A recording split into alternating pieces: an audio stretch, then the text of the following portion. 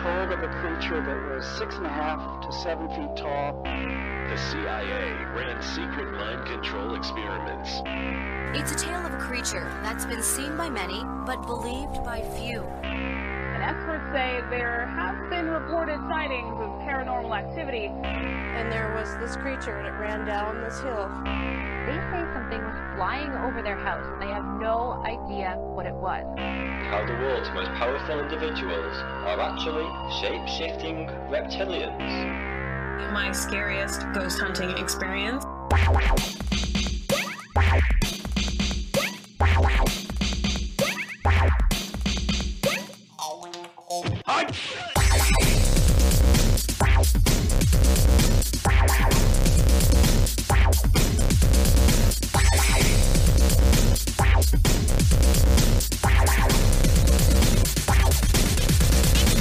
All right, good evening and welcome. It's Thursday night. This is Paranormal IRL. I'm your host, JV Johnson. Thanks for being here, everyone. I appreciate it every time you show up, and you do in great numbers with great support. It makes me so very happy, and I'm so very humbled by it all, especially the folks who take the time to join the live program. But I also very much appreciate all of those who join us through the podcast version of the show, and there are a lot of you. A lot of you. In fact, that is also a very staggering number. But anyway, thanks to everybody for being here. We've got a great show for you tonight. It's actually going to be fantastic. I just want to tease, though, at the end of the program, I'm going to, there's a story that's been circulating in the media about an image that was captured on a security camera at a zoo. And it's causing quite a stir. At the end of the program, after we have a great conversation with our guest tonight, I'm going to put that image up and talk a little bit about that and see if anybody has any ideas of what this thing is. It's really quite spectacular. But tonight we're going to be talking about something very different than creatures in video or security cameras. In fact, a few weeks ago, maybe 2 weeks ago, I'm not exactly sure. Time flies. But we had a guest on, Wes Roberts, and He talked about his experiences as an experiencer, and we talked about a book that he had co-written with Leslie Mitchell Clark. And tonight, Leslie Mitchell Clark is our guest. She's a Toronto-based certified clinical hypnotherapist who specializes in a number of modalities, including working with individuals who feel that they've had experiences with extraterrestrial beings. That's going to be the bulk of our discussion tonight.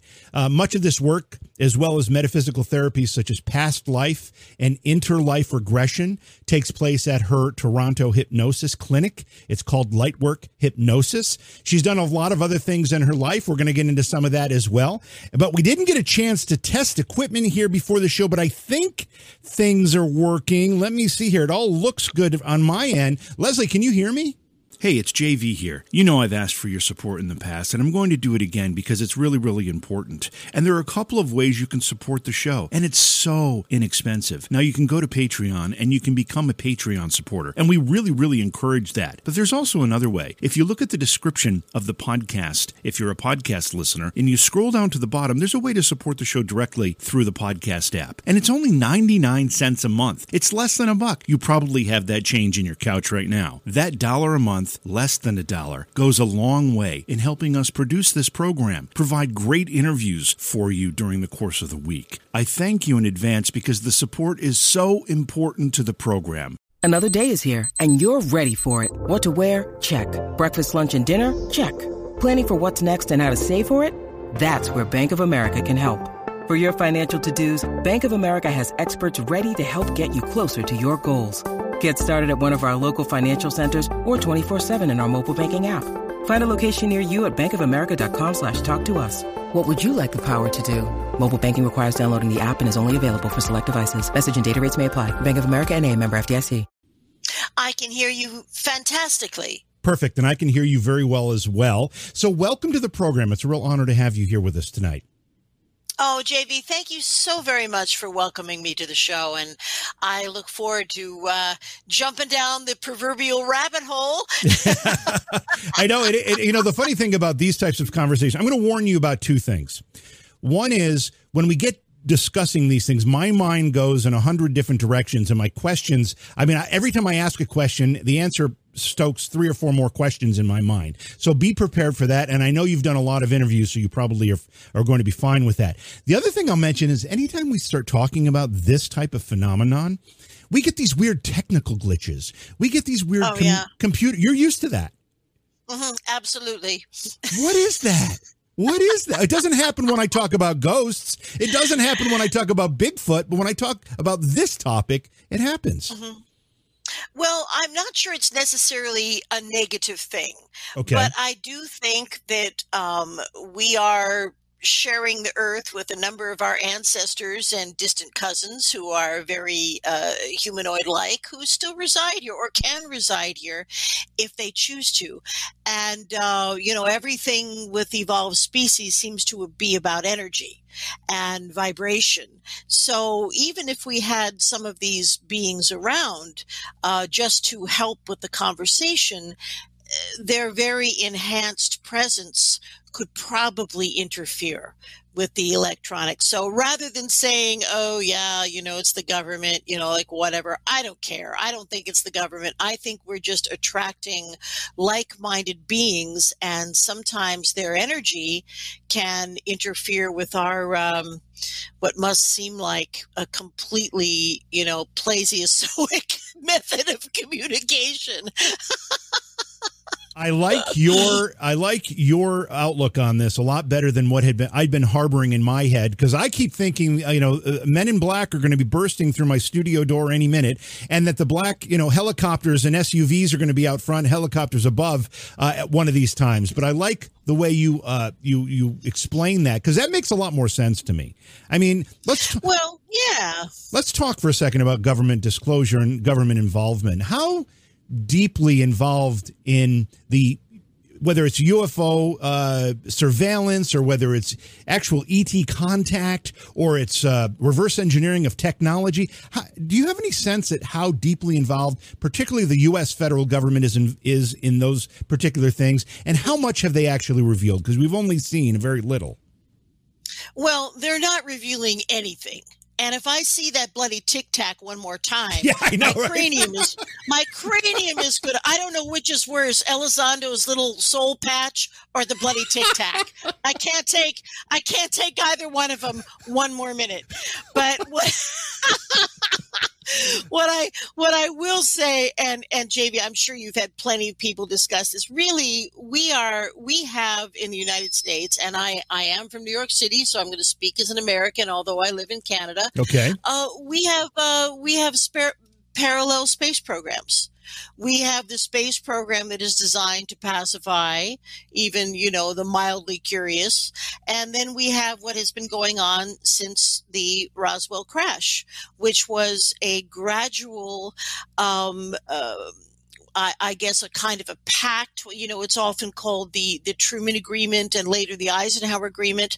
But apparently, at ground zero for our contemporary ufology, I'm going to refer to Roswell as that. It wasn't one crash. It was maybe 3 crashes. There were individuals, beings that were recovered. And apparently, as a result of that encounter, these particular group of grays who were, in my belief, the Zeta Reticulites. They were a specific type of gray. They were having the reproductive issues and all of these various problems, and they made a deal with President Truman where there would be an exchange of technology that we could handle, and as with the exchange of technology, then they would be allowed to harvest a very, and as they explained it, I think a very tiny little amount of human DNA. Now, I don't think anybody could have predicted the scope of the Zeta Reticulites fertility program, but for many, many years, 30 years, ova were extracted, sperm was taken, and these very terrifying abductions occurred, and really under the auspices and permission of the United States government. And I think, if any of your listeners, who I know are very are very hip to everything. If they have a particular interest in this particular nascent time period of ufology, there's a wonderful book. Excuse me. It's called The Day After Roswell by Colonel Philip Corso, who is passed away long ago, but there are terrific. It's a terrific account of how the secret space program was funded and now really exists as a completely autonomous and also international organization. I know that my friend Randy Kramer, who you probably had on the show, he's been involved with the secret space program. He said to me, he says, I don't believe that there is a democratic country, a civilized country that is not involved with the secret space program. And it's true. Yeah, and there was I'm just trying to make sense of some of this. There's always a lot of talk about even the Nazis during World War II having some access to some of this technology. Do you believe that to be true? Boy, it certainly smells possible, doesn't it?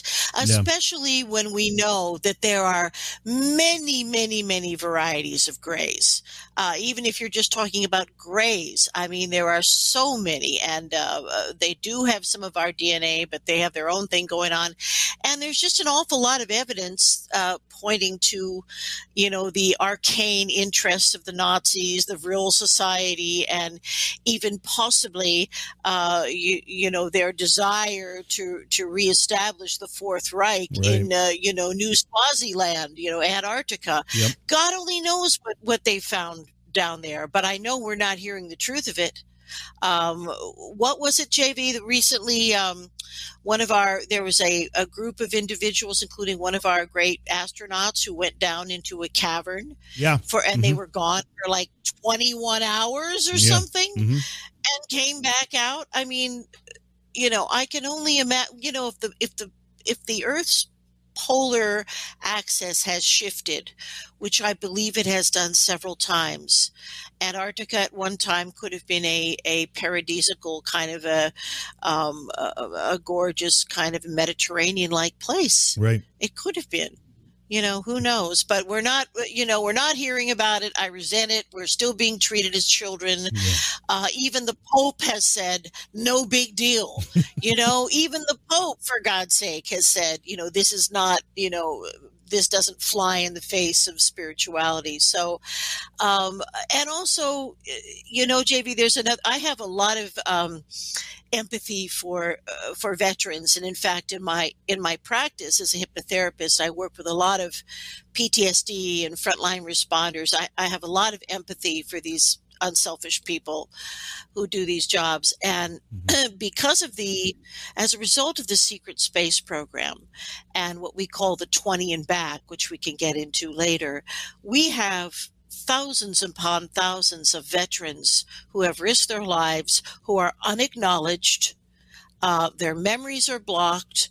They have access to any kind of veteran services, and they have served not only our country, but the world. And I think it's a disgrace and a shame that because, the government is afraid that you can't handle the truth. Right. Because they're afraid we can't handle the truth. My God, we lived through Trump. We can handle anything. Believe me, we can handle anything. The people, the humanoids of this planet are strong and will come together when it's necessitated. I have a very optimistic feeling about where we are headed, and also the fact that I think a lot of people are waking up, and in a large part due to programs like yours, JV. You have a lot to do with the advent of disclosure. So I'm making you an honorary midwife of disclosure today. Well, I thank you for that. I do follow in some very big and important footsteps. People like Art Bell and George Norrie and folks like that really have blazed a trail here that we are happily following. But I want to change the subject just a little bit because I want to understand, and it's going to be difficult to understand the work you do with these folks who have experienced some of this contact until we understand exactly what it means to be a hypnotist or a hypnotherapist. Okay. Hypnotherapist. Absolutely. You're a clinical hypnotherapist. Which came first as the first question, your interest in ufology and the ET experience, or your work as a hypnotherapist and learning how to be one? Well, definitely my interest in ufology was way ahead of those later, studies and credentials. In fact, I had a rather profound experience or series of experiences when I was only about 16 years old, and I was an actress at a summer stock theater in the Black Hills of South Dakota. Beautiful place, really, by the way. Gorgeous. The Black Hills are beautiful. I was there for the first time for the Sturgis Motorcycle Rally last August. I could not believe how absolutely stunningly gorgeous that area is. Just amazing. It is paradisical, and it has a unique energy. I believe there are mica mines there. It has tremendous amounts of UFO activity, but it is a sacred ground to the Lakota people. So it's a no-fly zone. So anything that happens is not going to be a commercial plane. And I had a lot of experiences that summer, and that was probably the year also that Eric Von Daniken's little Super 8 film, Chariots of the Gods, what a great movie, though. What a great film. Oh, my God. I remember going to see it in a drive-in of all places. Oh, wow. But, so that was that. All of that interest came first, and I was always fascinated with ufology. And I had for many years worked in really the music business, the entertainment business. And I reached a point where I was completely unfulfilled. I felt what I was doing was empty, meaningless. And my husband, God bless him, he said, well, you're trying to find something. Let me send you for a past life regression. So he sent me to a hypnotherapist, and I did have the past life regression, which was, of course, fascinating. But the main thing that came out of that experience is I knew that I could do that I could induct people into trance and take them on journeys and keep them safe. I knew, well, hypnosis is very ancient. I mean, it's by recorded history. It's over 6,000 years old. Wow. So if we accept the idea of antediluvian sophisticated civilizations, no doubt it's older than that. So I resonated with it. I knew I could do it. I immediately went and got my first certification as a hypnotist. Now, the reason that I can call myself a hypnotherapist is because I have another medical discipline. I was also a psychiatric technician, which is like a psychiatric nurse in the United States. So that's why I can say hypnotherapist. So, and of course, also the fact that it's not used as an entertainment. It is in fact a therapeutic technique, completely focused on the healing and well-being of the subject. So now I guess I must have put it out into the universe, JV, that I wanted to work with these individuals. But in truth, it was a few years. In fact, I took certifications in what we call metaphysical hypnosis, which is past life regression, interlife regression, etc.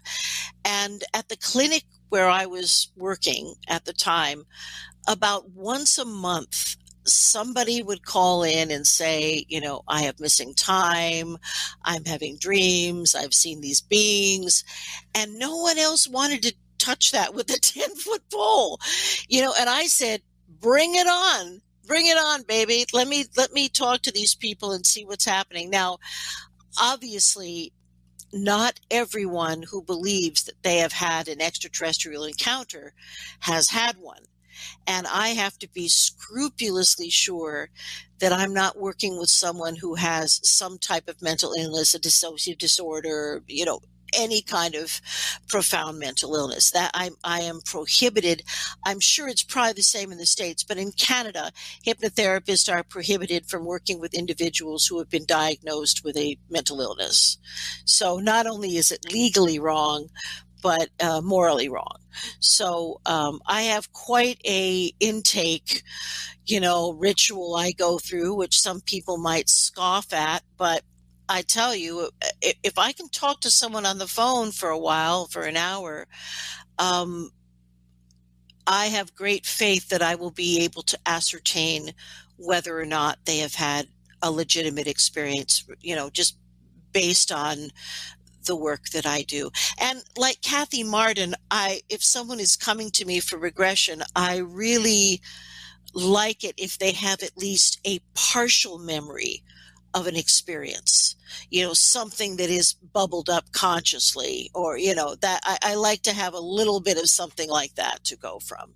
I want to talk about how you make that discernment between somebody who has had what you consider to be a full-on experience versus someone who might have either mental illness or maybe just dream something they think is real. There's a whole bunch of different stages of this. But before we get there, most people, their only exposure to hypnotism and this whole process is what, some TV show they saw where somebody turned somebody into a chicken on stage, How does it work? What's the reality of how it works?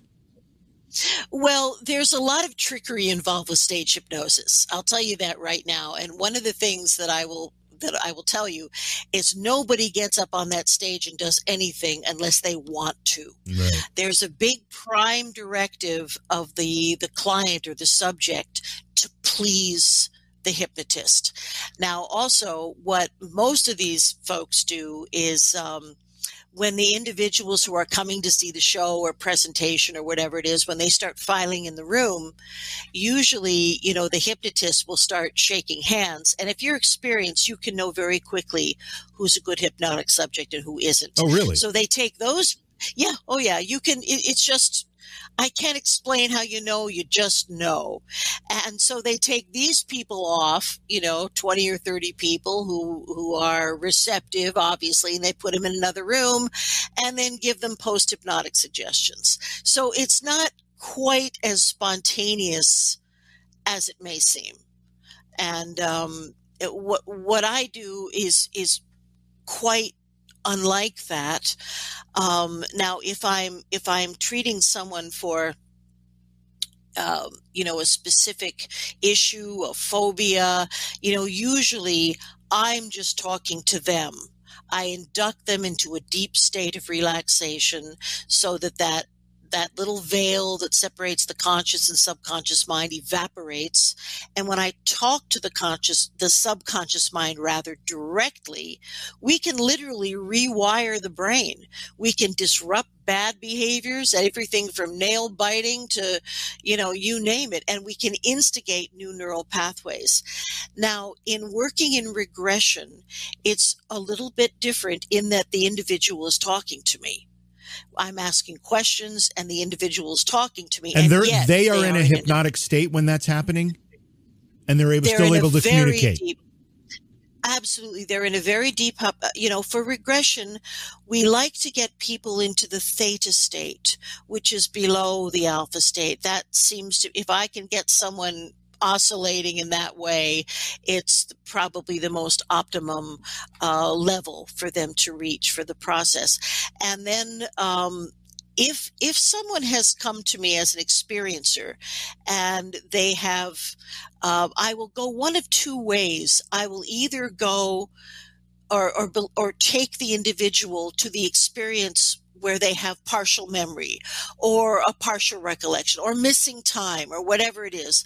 Or sometimes I will take that individual all the way back to the first time they had an encounter of high strangeness, because I believe that there is no such thing as somebody who's had one extraterrestrial experience.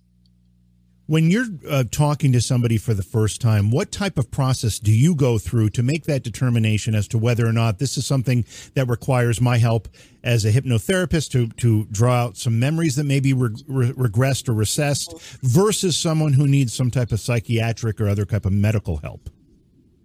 Okay. Well, I really look at the whole person. I take a medical history, and of course, if my spidey sense says someone is lying to me, that's something that I I think I have help, really, from evolved beings. I think I have help doing this. But at any rate, it is a sorting process. But the first thing is a detailed medical history. And, I want to know if there have been hospitalizations. I want to know if they're on any medications. And then I will have them usually tell me about why they are contacting me, what makes them think that they have had extraterrestrial experiences. And that's what really will, I'll already have a pretty good idea after talking to them all about their history. But when we get into that, one of the big signposts for me is sexualized memories. And by that, I'm not talking even about a dispassionate extraction of ova. I'm talking about confabulations of sex with ETs, consensual Star Trek type sex. And that's something that is a positive indicator for you if they have, or that's something that makes you think it's not legitimate? That's something that tells me that they are confabulating. Okay. That they are living on the fantasy level. Now, we've always had, I think if you look back in our history, psychosis, dissociative disorders were always in past times involved encounters with demons and other kinds of spiritual beings. Right. And so now, we've got the same type of hallucinations and confabulations, but a lot of times, the ETs are put in there as, cast members. So if something is sexualized, it's a red flag. If someone is hearing voices day and night and a voice is telling them what to do, it's a red flag for some type of schizophrenia. So I just listen to everything and I answer I ask a lot of questions. And if I have any doubt, if I have a shred of hesitancy, I don't go ahead. I don't. I err on the side of the well-being of the client who is possibly experiencing a mental health issue. But I don't just hang those people out to dry, JV. Just a sec. Yeah, go ahead. I don't hang them out to dry. I have a number of clients who are far more credentialed than I am, psychiatrists and psychologists who are also open to the idea of extraterrestrial encounters, because mental illness doesn't necessarily preclude the other phenomena, if you know what I mean. Right. It's simply that with my limited credentials, if I have any suspicion that someone is experiencing a mental health issue, I just cannot work with them. But I send them on to someone who can not only work with them, but is more than open to the possibility of ET encounters. Have you ever had a circumstance by which you're talking to somebody who thinks something has happened, has no real memory of it, just for some reason they suspect something has happened, and you've actually seen some kind of physical signs, whether it's a mark on a body, or maybe they say, I've got this thing here and it turns out to be an implant or something? Has that ever been the determining factor for you, that you've seen some kind of physical evidence that something has happened? Well, I have seen physical evidence. Usually it's not expressed until someone feels comfortable with me. But I have seen physical evidence. I have felt what someone believed was an implant under the skin. And, my colleague, Wes Roberts, he has had a number of marks that he's taken pictures of that are in our book and also his book. Right. Triangles on his chest. He's had a picture of two like a burn mark. But yet, none of these things seem, it all seems pretty benign. Everybody is very upset about the idea of implants, but my basic feeling is any of the crude ones have probably been created by our own secret space program. And they are essentially, if I'm to believe what I have heard from many of the people I regress, they're kind of like step-up transformers, JV. They're kind of like designed to help us be more intuitive, maybe communicate telepathically more easily, because that's the language of the universe. We can speak and vocalize with our esophageal stuff, and many of the beings that look like us can, but they choose to communicate telepathically. So what you're saying then is the implants are more than likely beneficial, some kind of symbiotic energy working with us. That is exactly what I have heard. They'll say, we've done this so that blah, blah, blah, and it kind of seems to make sense. And, but I do think that, the worst things that happen to people, and I'm talking about the most traumatic, horrible experiences that I've ever heard in my office, have been at the hands of some combined ET human military research kind of thing. So we have no problem being horrible to each other. Well, that's for sure. We have no problem at all with that. Yeah. And I wouldn't go so far as to say that some of those implants, who knows what they might be. But I think that, any evolved species, they're not tracking dots. Any evolved species would know, and we even know this now, that every human brain, every consciousness emits a kind of a radio signal, a unique energy signature, if you will. And so to find anybody, all you have to do is have the right kind of receiver. Nobody needs the beings that we're engaging with that are trying to help us don't need tracking dots. And I really think that, the farther along I go down this rabbit hole, JV, I really believe that the people who are experiencers have made agreements and made a determination to be here in this particular time, aiding the disclosure and the transition that we're going to have to make from, say, fossil fuels to free energy. It's all possible. It's all part of an evolving society, but there's always the old guard that wants to burn coal. So it'll be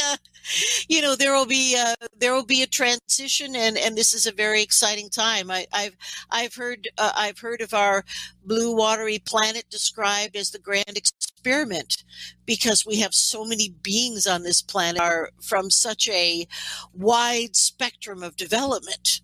I mean, you have serial killers and God knows what, and then you've got the Dalai Lama and anybody else you in that position.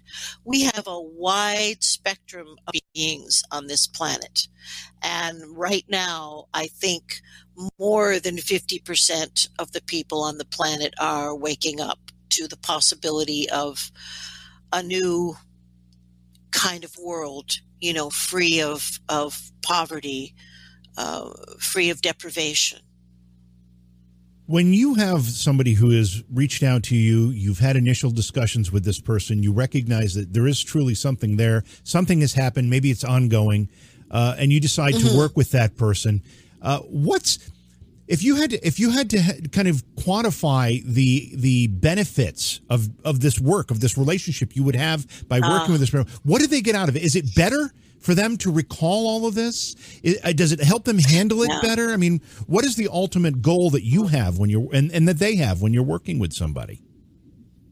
Well, my goal is to help them recover their memories, remember who they are, and integrate the experiences into their life so that they are happy and fulfilled and are able to accept what they have taken on, which is a collaborative relationship. So yes, my goal is healing and integrating the experiences.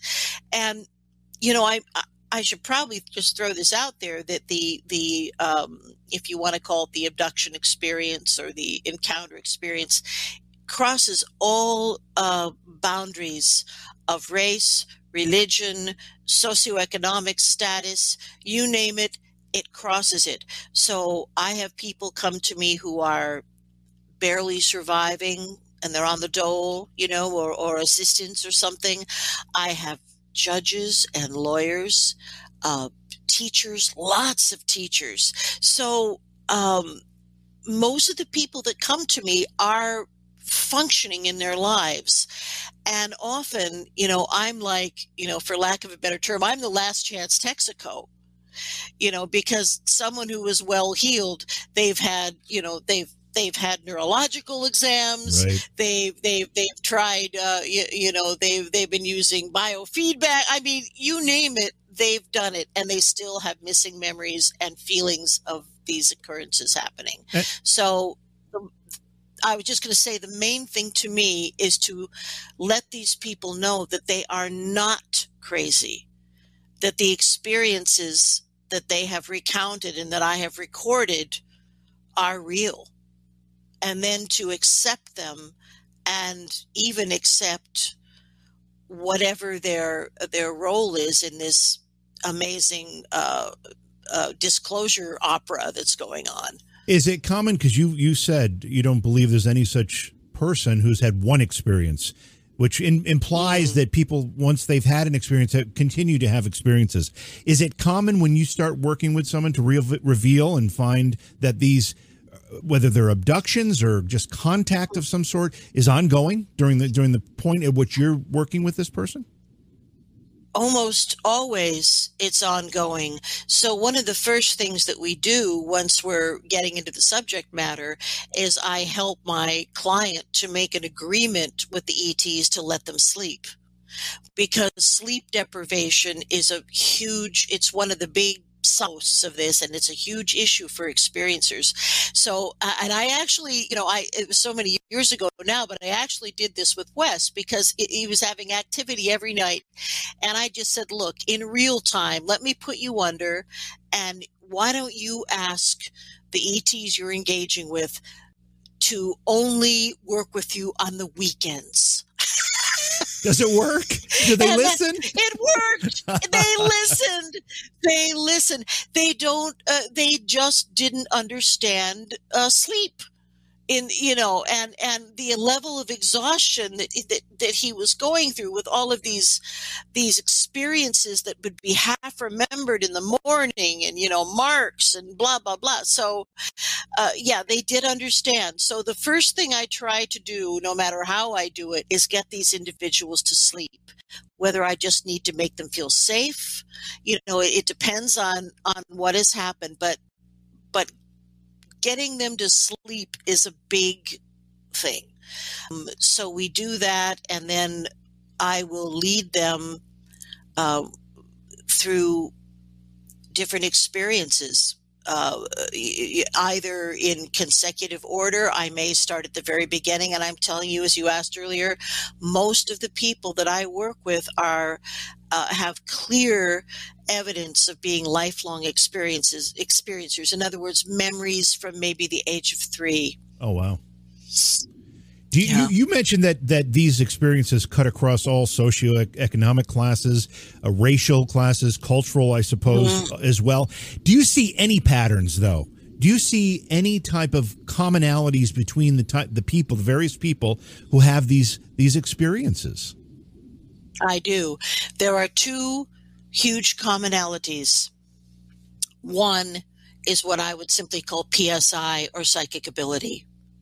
And that may be one of the reasons why various ETs tend to follow us genetically, because, that type of ability, like musical ability, is certainly going to be passed through a familial line. So psychic ability and compassion seem to be the 2 qualities that are common in all of these diverse people that I work with. And it really makes a lot of sense, because say you're Jane Goodall, and you're in the middle of Africa, and you discover a new species of primate, and some of these guys have esophageal stuff that's working like humans and can form words. Now, wouldn't you spend more time working with those beings with whom you could communicate and could communicate to you?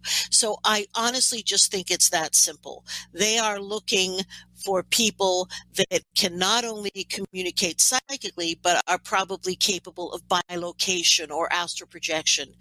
Because as individuals, as experiencers head into midlife, what seems to happen, and this hasn't been written about a whole lot, but what I seem to have perceived here is that the physical experiences minimize greatly, and the experiences become what I would call etheric experiences, much more like astral projection that goes on in the so-called sleeping phase of the experiencer.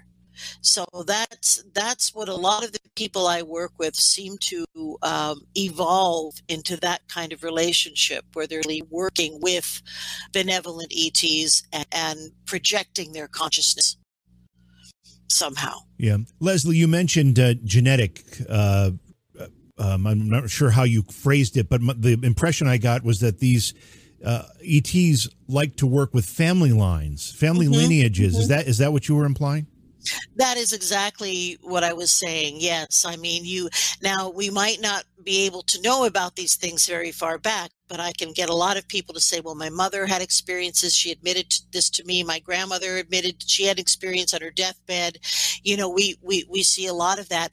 And our own, lovely Kathleen Marden, who is, of course, one of the foremost ufologists. She's the niece of Betty Hill, of Barney and Betty Hill. Yeah.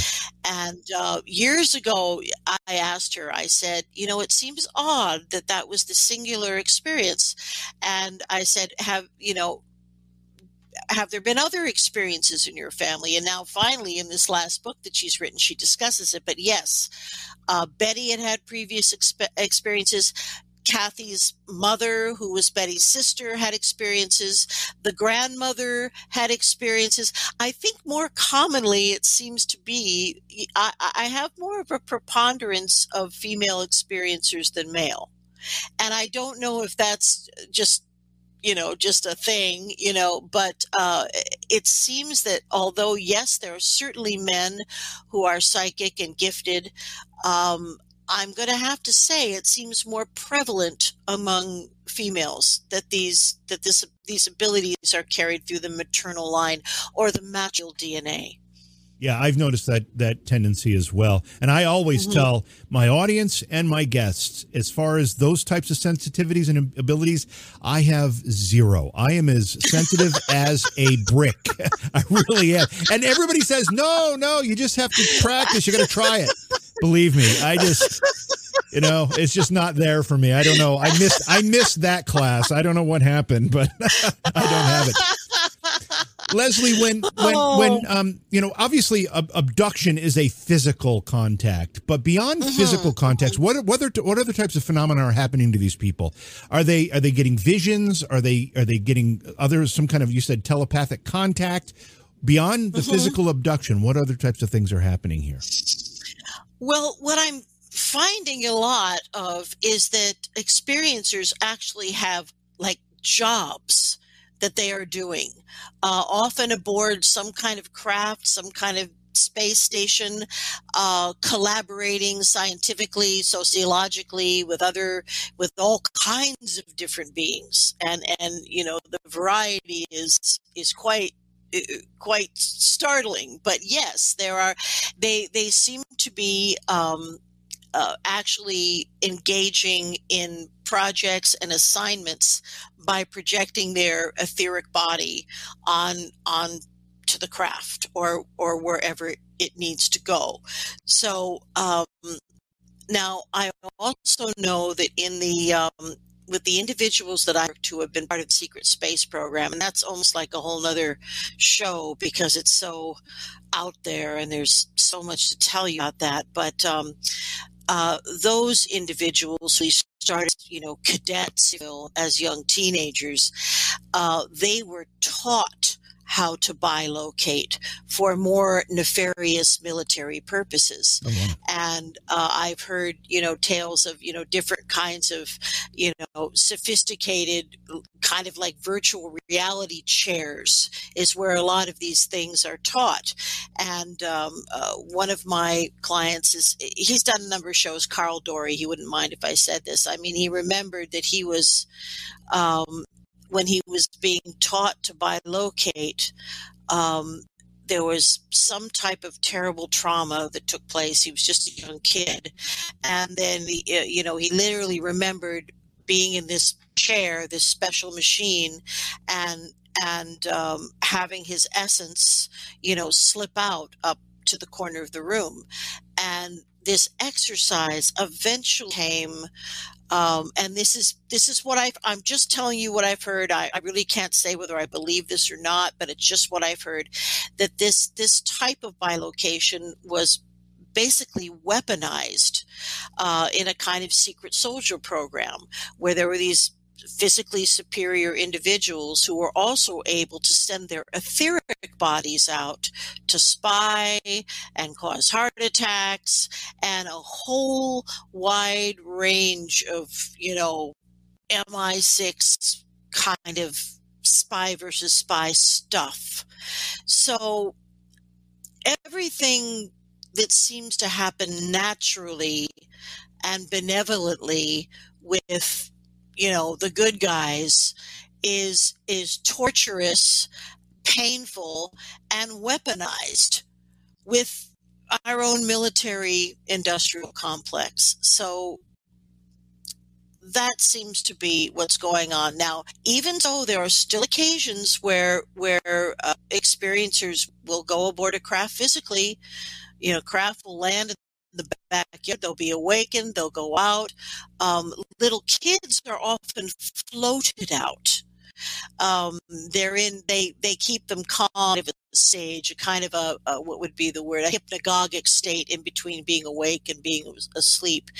And there seems to be some technology that must be able to speed up our cellular composition so we can pass through solid objects. I don't know, but they do. They go through windows, through walls, up through the ceiling. But that primarily seems to happen in the more pediatric abductions or experiences. I've got to get to a few of the questions that have been floating through our chat room here, so it's going to be a bit of a departure from what we've just been talking about.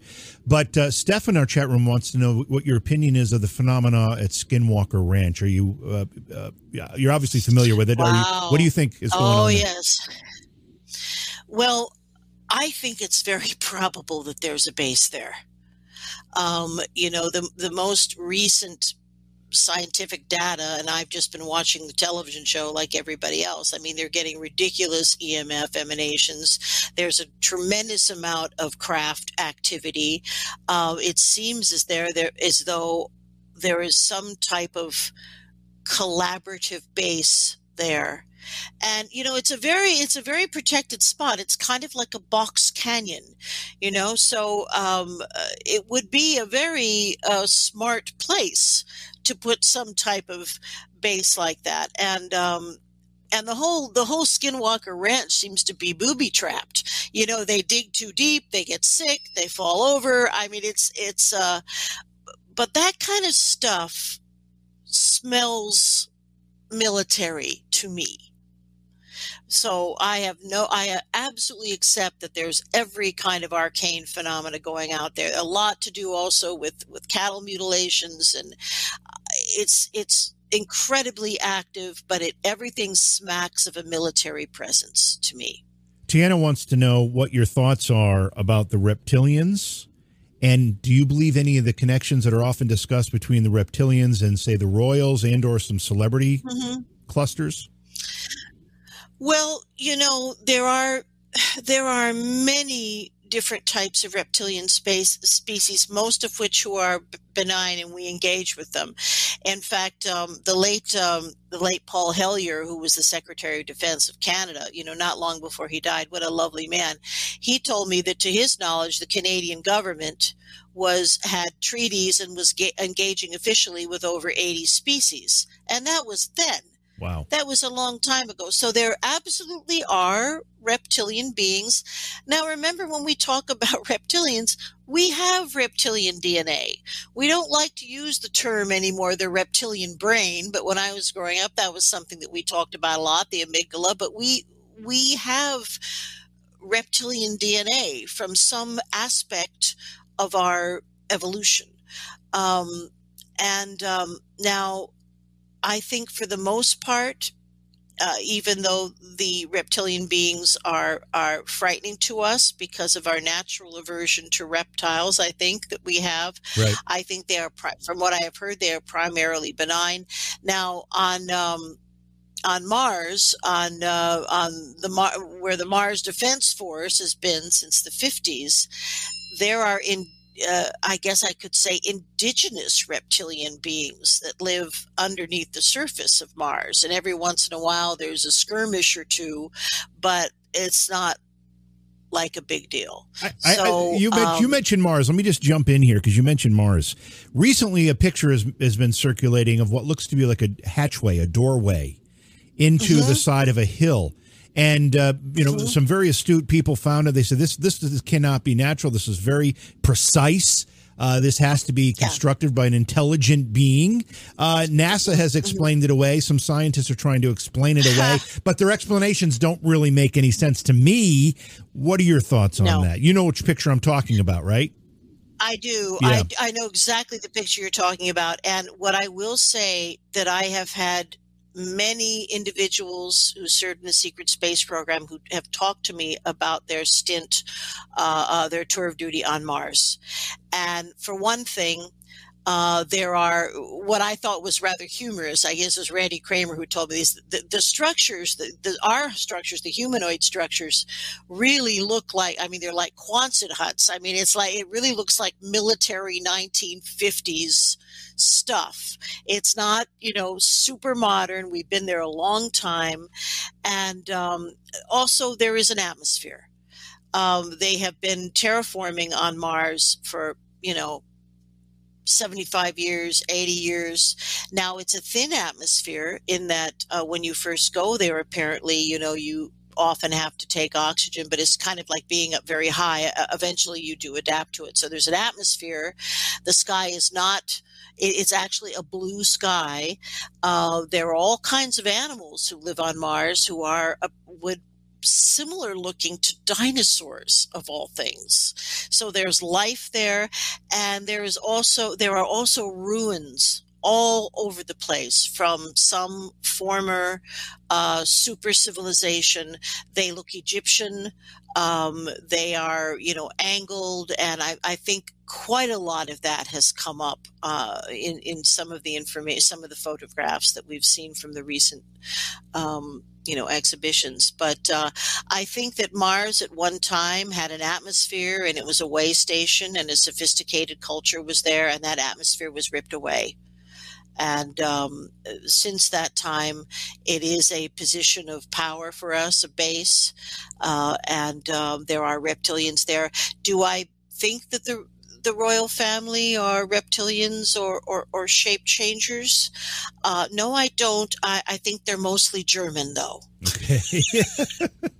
I want to go back to something we started the conversation with, too. You talked about the initial contacts, many of the initial contacts, and I'm sure these contacts have been going on for far longer than we're even aware of, but the initial contacts you talked about with the Greys, there was a reproductive mission involved. The Greys were struggling in their own efforts to reproduce, and they were taking, I guess, ova and sperm from human subjects. That was part of. Is that what's still happening? Is that what the contacts are still about, or has that been satisfied in some way? In what I have heard, and in just going by, the wonderful people coming to see me, right. That entire project timed out. There was a contract. It was renewed by Eisenhower, but it was dated, I think, into the 80s, maybe.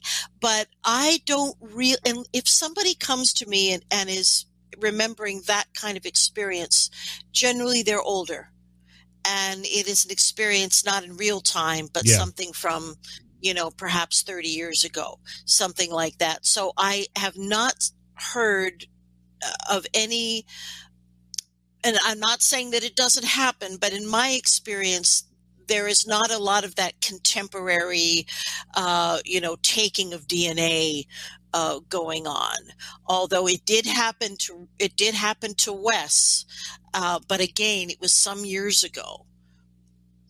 We've talked about most of these interactions being benevolent, benign, certainly not malicious. But are there malicious contacts as well? I think there are. I think that as above, so below. I think they're in the minority, but people come to me sometimes with terrifying stories of a negative thing that has happened.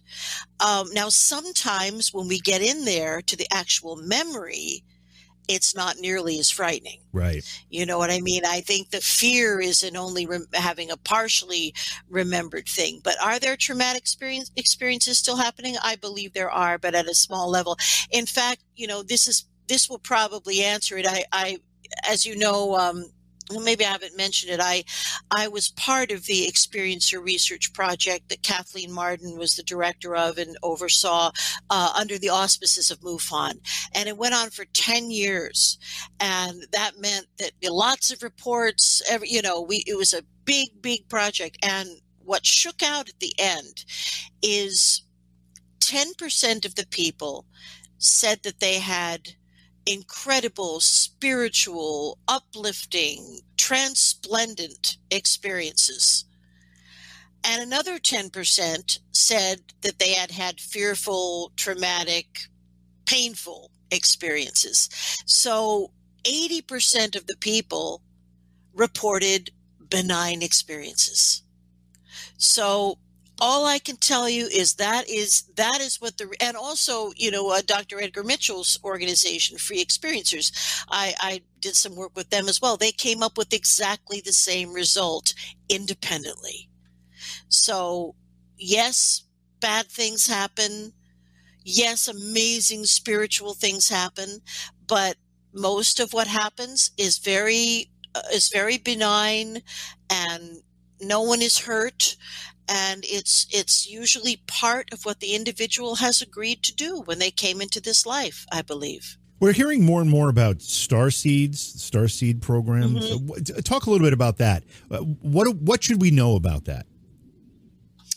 Well, how I interpret the term starseed, and I may not have it completely right, but what that means to me is starseeds are souls that have lived extensively on other planets, possibly as Pleiadians, but this is not really where they want to be. This is not really their home planet, but they have agreed to come into human form again to help uplift the human race, hopefully into the fifth density, a higher vibrational level. So that's what I understand a starseed to be. And indeed, just even in past life regressions, I often have people describing other lifetimes on very different planets with different kinds of flora and fauna in different kinds of bodies, although generally a ballpark similarity, 2 arms, 2 legs, a face. This is a sort of a maybe a universal simplicity dress pattern. I don't know, but nothing, or maybe in our soul group in which we incarnate, we don't go too far out into physical forms that maybe are gaseous or just water, or you know what I mean? I think in our soul group, we can easily incarnate on a number of other planets. And right now we have a lot of people on Earth, especially young people, who don't really feel comfortable here. And they're so smart and so insightful and so special that I have no trouble believing that they have lived other lifetimes in other evolved cultures. Another great question from the chat room here, and we're going to have to let you go in a couple minutes, but are most of the folks that have these experiences, are most of them suffering from the memories being regressed or recessed? And if so, why? Is that a function of the ET? Do they somehow manipulate the individuals so they don't remember them consciously and have to go through a hypnotic session or some other type of work to actually recall these experiences? Well, my feeling is there is no such thing as a memory block that can't be gotten past. Okay. Now, what I have heard is that the kinds of memory blocks that were used on our own people by our secret space program, they were developed to only last 20 years. So I can tell you that people who have been involved in that kind of program, they get to be 40 and it all starts coming back. It's all coming out. I mean, they need some help, some direction in coping, but the block just dissolves. Now, other times I think that maybe we don't remember things until we are ready to. And maybe the suppression of memories has been a benevolent act on the part of the ETs so that we can function in this 3D physical world in our meat suits, but even those, but again, the memory blocks seem to naturally disintegrate when the person is ready to remember. It's like once I get in there, the floodgates open, is kind of how I would have to describe it. And then I guess a final question, because, man, we've been on almost an hour here. And by the way, I'm already going to say we need to have you back, because I haven't scratched the surface of the things that you're prepared to talk about. I mean, we've just touched the very beginning. Oh, my God. We will do it again, Good. JV. Good. That will be wonderful. Good. Yeah. Love to hear that. So the question I have then is these various ET races, whether it's Greys or reptilians or whomever, are they walking among us? Are they either shape-shifted into human form, or are they disguised in some way? Do they walk among us, Leslie? I think so. And I think that, the Pleiadians, the Lyrans, all of our, genome cousins can pass and can breathe oxygen. They can live among us without ever being really recognized as anything different. I think that occurs all the time. I also think that there are hybridized beings who some of them are able to live here, some of them are not, because many of my people that I worked with have been shown their children. The children have been brought out for them to hug them or hold them. And this is often a hugely emotional thing when the children are taken away. I mean, I've had grown men sobbing in my space when their children are taken from them. Right. So, they don't seem, or at least the beings engaged with that kind of research don't seem to have a deep understanding of how we love our children and what that really means. I hope that will be realized someday. But I think there are also hybrid beings that they got so close to a humanoid person that hybrid beings that have a lot of gray DNA and other DNA are living amongst us as well. And then we have a whole bunch of beings collaborating with the secret space program.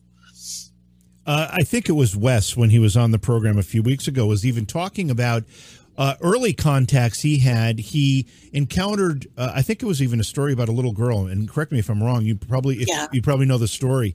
One of the things he noticed about encountering this little girl is that she was almost normal, almost seemed regular.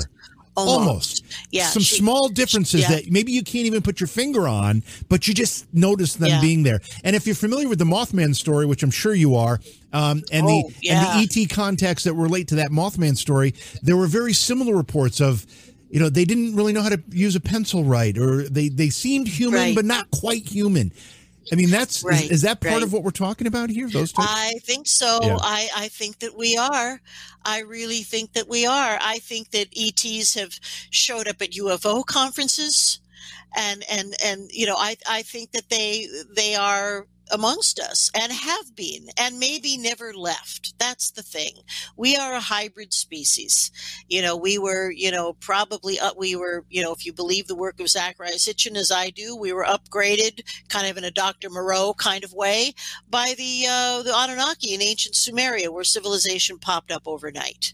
So we are the hybrid beings. We are the aliens. We are. And when you accept that, when you think of it in those terms, everything starts to make a little bit more sense, doesn't it? It sure does. It sure does. And also, I think we have to start getting excited about the possibility of being accepted into a very Gene Roddenberry-esque United Federation of Planets, because everything I hear says that that exists. And we're just, we're still in the sandbox here. We've Right. got a lot of stuff going on, but I think that their hearts are breaking for us because we just don't seem to learn. It's like, what has to happen here? What has to happen here so these beings can live full lives and in compassion and service to others? What has to happen? Leslie, I've got your website up on the screen here, lightworkshypnosis.com. What can people expect when they visit? Well, right now, Lightwork Hypnosis is having a little bit of a facelift. I should have had the facelift. I should have spent that damn money on my bloody face. Ooh, I'm ready for my close-up, JV. I'm ready. No, anyway. So there's a bit about me and there's some cool stuff there, but you can also find me on Facebook, either under Lightwork Hypnosis or under Leslie Mitchell Clark. And there's all kinds of stuff there, and feel free to reach out to me. Whether or not you want any therapy, I don't care. I would love to hear from you, or even answer a question or give you my opinion if I can. And you have a YouTube channel. You still doing stuff on the YouTube channel? Yes, we are. We've had Contact TV for years. First it was Contact Radio. Now it's Contact TV. And we have, some wonderful guests, a real who's who of folks in ufology and also from the worlds of metaphysics and archaeology too. It's not restricted to that. So we're still, you can find us on YouTube, Contact TV. We're still cranking those out. So. And you and Wes work together on Intersections, A True Story, Extraterrestrial Contact, right? We did. We are the co-authors of this book, and which is available on Amazon.com, Amazon.ca. Wes's latest book, An Experiencer's Garden, is absolutely wonderful. That's also available on Amazon. And my next book is a cheeky biography of nearly true showbiz stories. So sounds excellent. I'm looking forward to that. Leslie, you have been fantastic. It's been a great conversation. My chat rooms are unanimously saying we need to have you back, so we'll work on that because we need to pick up where we left off. There's so much more to talk about. So thank you for being here tonight. It would be my pleasure. Thank you, JV. It would be my pleasure, and a huge hello to all your wonderful viewers, and thank you for tuning in. I appreciate it. Thank you, JV. Thank you very much. Thank you so very, very much. Again, check out the website and the Facebook page, all of those things. Look for the book, look for the YouTube channel. The website is lightworkhypnosis.com, and if you use that and use Leslie Mitchell Clark, you'll be able to find her on Facebook and in other places, the YouTube channel, etc. What a great conversation. What a great lady, and I'm really, really pleased we're able to do this tonight. And great questions, by the way. I only could grab a few. Sometimes these things flow through the chat room so quickly I can't see them all. I'm trying to monitor everything, and as you know, I don't always get an opportunity to catch them all. So I hope I answered a few of them for you anyway, or she did anyway. I was able to ask a few of them. Let's talk. What do you want to do? Want to do a couple trivia questions? Oh no, I know what we were going to do. I forgot to actually prepare this, but we will do this.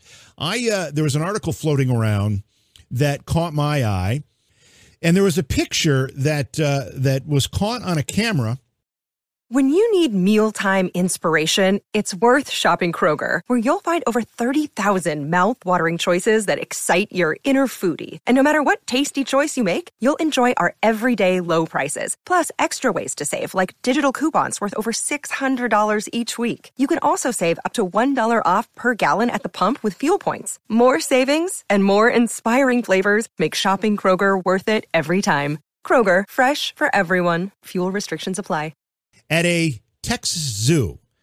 So there's the picture. You can see behind the fence, it's kind of a shadowy figure, although it's very bizarre because you'd think these cameras, maybe the fence distorts it, I don't know, but you'd think these cameras would do a little bit of a better job of clarity on the image. So they captured this particular image, and they're trying to figure out what the heck it is. Looking at it, it kind of looks humanoid in the sense that it's got two legs and it looks like it's got two arms, but then the head region looks more canine in nature. The article that ran with this says eerie footage taken at a Texas zoo appears to show an unidentified creature roaming around outside the grounds at night. The mysterious beast was spotted by CCTV cameras, closed caption television cameras, at the Amarillo Zoo and can be seen wandering around inside the perimeter fence in the middle of the night on May 21st, 1:25 a.m. City's officials have shared the image, which we showed. It appears to show a tall creature standing on two legs, and they're asking people to help solve the Amarillo mystery. The website that published this article speculates it could be a large coyote or a chupacabra. I mean, I just think that's funny. It's either a coyote, which is an absolutely normal creature standing up on two legs, or it's a chupacabra. Talk about the spectrum. I don't know. I'm not sure. I mean, the problem with it doesn't look like canine legs. Those don't look. They don't have the break in them in the bottom where that, I don't know what joint, I'm not a vet, I don't know what the joints are called, but the canines have a different shaped leg. They're not a human shaped leg.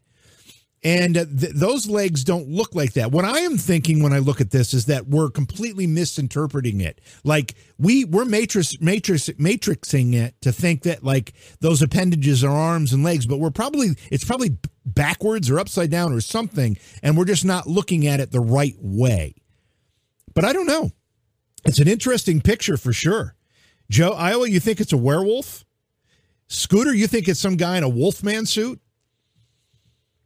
It's an Antifa cobra? Yeah. What is that? Cynocephalus? I don't know what that is. But man, that's pretty scientific looking. I don't know. Pelosi. Yeah, it could be Pelosi too.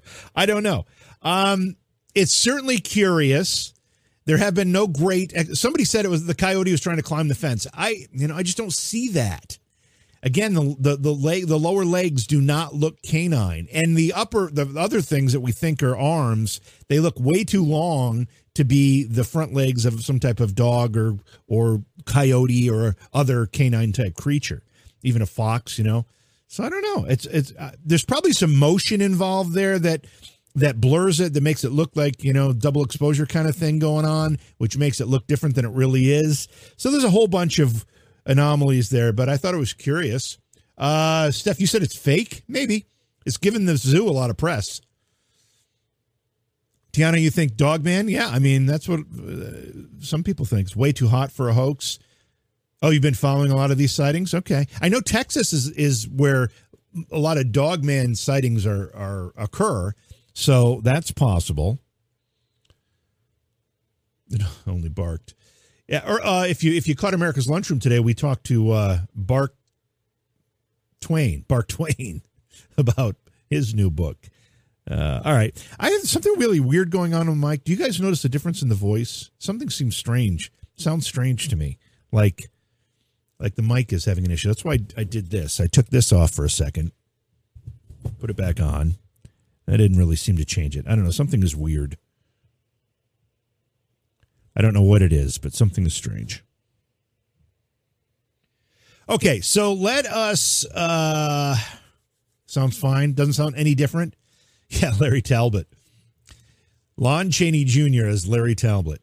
Let's do a couple trivia questions and let's end the night here. How about that? Yeah, I had all these questions. I had like 30 questions, and we tackled like the first 5 for Leslie. Great guest. Okay, question number 1. Here we go. It sounds normal. Then it must be my ears or my headphones or something. Could be all of the above. You hear a ringing sound in the mic? I don't hear that. Yeah, Tiny Ninja, it probably is you falling down. Okay, here we go. Who was the first woman to serve as head of state for a South American country? I only know one woman who was head of state of a South American country, so that's the one I'm going to guess. Now, I don't think it's the headphones, Gene, because she sounded fine to me. She was, If it's got to be something, I don't know. It could be. It's probably. I don't know. I'm not even a guess anymore. I will figure it out. Eva Perón? Is Evita the same person as Eva Perón?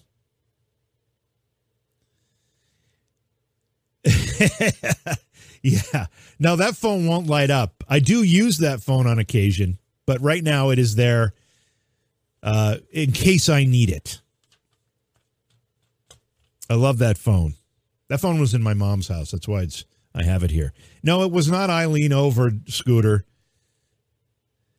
Who was the first woman to serve as head of state for a South American country? Yeah, no, I get it, Gene. I understand. These are really expensive. I've got a couple pair of these. They're broadcast standard headphones. The wife of Pinochet. Dolly Madison? Yeah, Eva Perón. That's the only one I know. Now, is Eva Perón the same person as Evita? Right? That is the same person, right? Don't Cry for Me, Argentina. Who was the first woman to serve as head of state for a South American country? The answer is not who I said. It's not Eva Perón. What about Irians? Irians? The answer is Isabel Perón, who succeeded her husband Juan Perón as president of Argentina when he died in 1974. She served until 1976 when she was ousted by a military coup. I don't know who Isabel. I've never heard of Isabel Perón. So there you go. First question, we all struck out. I expect more from you, Scooter. Second question, here we go. Iceland's Blue Lagoon is a popular tourist attraction. What is the source of the lagoon's heated, steaming water? That seems like there can only be one source. Yeah, Evita was about Eva Perón, right? Yep. But apparently she wasn't. Was she just the wife of the father of Isabel Perón? Or, I mean, was Isabel Perón their daughter? I don't know. Iceland's Blue Lagoon is a popular tourist attraction. What is the source of the lagoon's heated, steaming water? I mean, is it anything more than underground lava or volcanic activity? I mean, what else could it be? Underground hot springs? Yeah, geysers? Yeah, it's all heated water that's heated underground. Glacial melt? Well, glaciers, I mean, the glacial melt wouldn't be the source of the heat. Certainly would be the result of it. Iceland's Blue Lagoon is a popular tourist attraction. What is the source of the lagoon's heated, steaming water? I'm not going to say that it's ammo. Scooter. Yeah, it could be Scooter. Yeah, could be Scooter. This is pretty specific. All right. Nobody's going to get this, although we're all pretty much right. The water is a discharge from the Svetsengi geothermal plant. Oh, no, I guess it's not. I guess it's the geothermal plant, which draws up seawater from deep within the earth to produce energy. After the water passes through the plant's turbines, it empties out into the lagoon. Apparently hot. These questions stink. Here's the third and final one for tonight. Let's hope it's better than the first two. Here we go.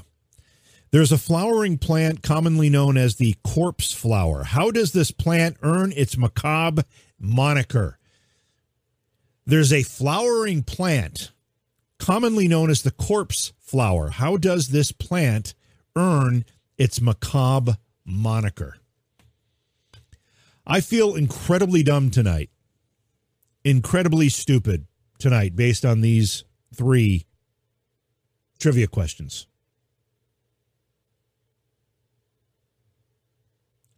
It looks like dead fingers. Smells like dead meat. There's a flowering plant commonly known as the corpse flower. How does this plant earn its macabre moniker? I like the smells like dead decomposing flesh. That sounds right to me. It grows near dead bodies. The scent when it blooms. Yeah, Allie, see, that's what I'm thinking. I'm thinking it has to do with the scent. Smells like dead person to draw flies for fertilization. Interesting. Okay. Smells like rot. Yeah, everybody's going that way. It's the smell. Yeah, that makes a lot of sense. All right, again, the question was, there's a flowering plant commonly known as the corpse flower. How does this plant earn its macabre moniker? The flower smells like rotting flesh. The stinky plant is native to Western Sumatra, but can be found in botanic gardens around the world. There you go. Almost everybody had that one. All right, gang, thanks for being here tonight. Please subscribe, follow, like, and share. Let more people know about the program. Had a great crowd in Foxhole tonight and also on YouTube. Thanks for being here, everybody. I appreciate it. And I think Tuesday night we're going to be talking about past life experiences, if I remember correctly. I think that's the conversation for Tuesday night's discussion. So I look forward to seeing you all then. In the meantime, I hope everybody has a great weekend and has some fun planned. Because that's what it's all about, right? You got to enjoy yourselves. So with that, I'll say goodnight and we'll see you all next time.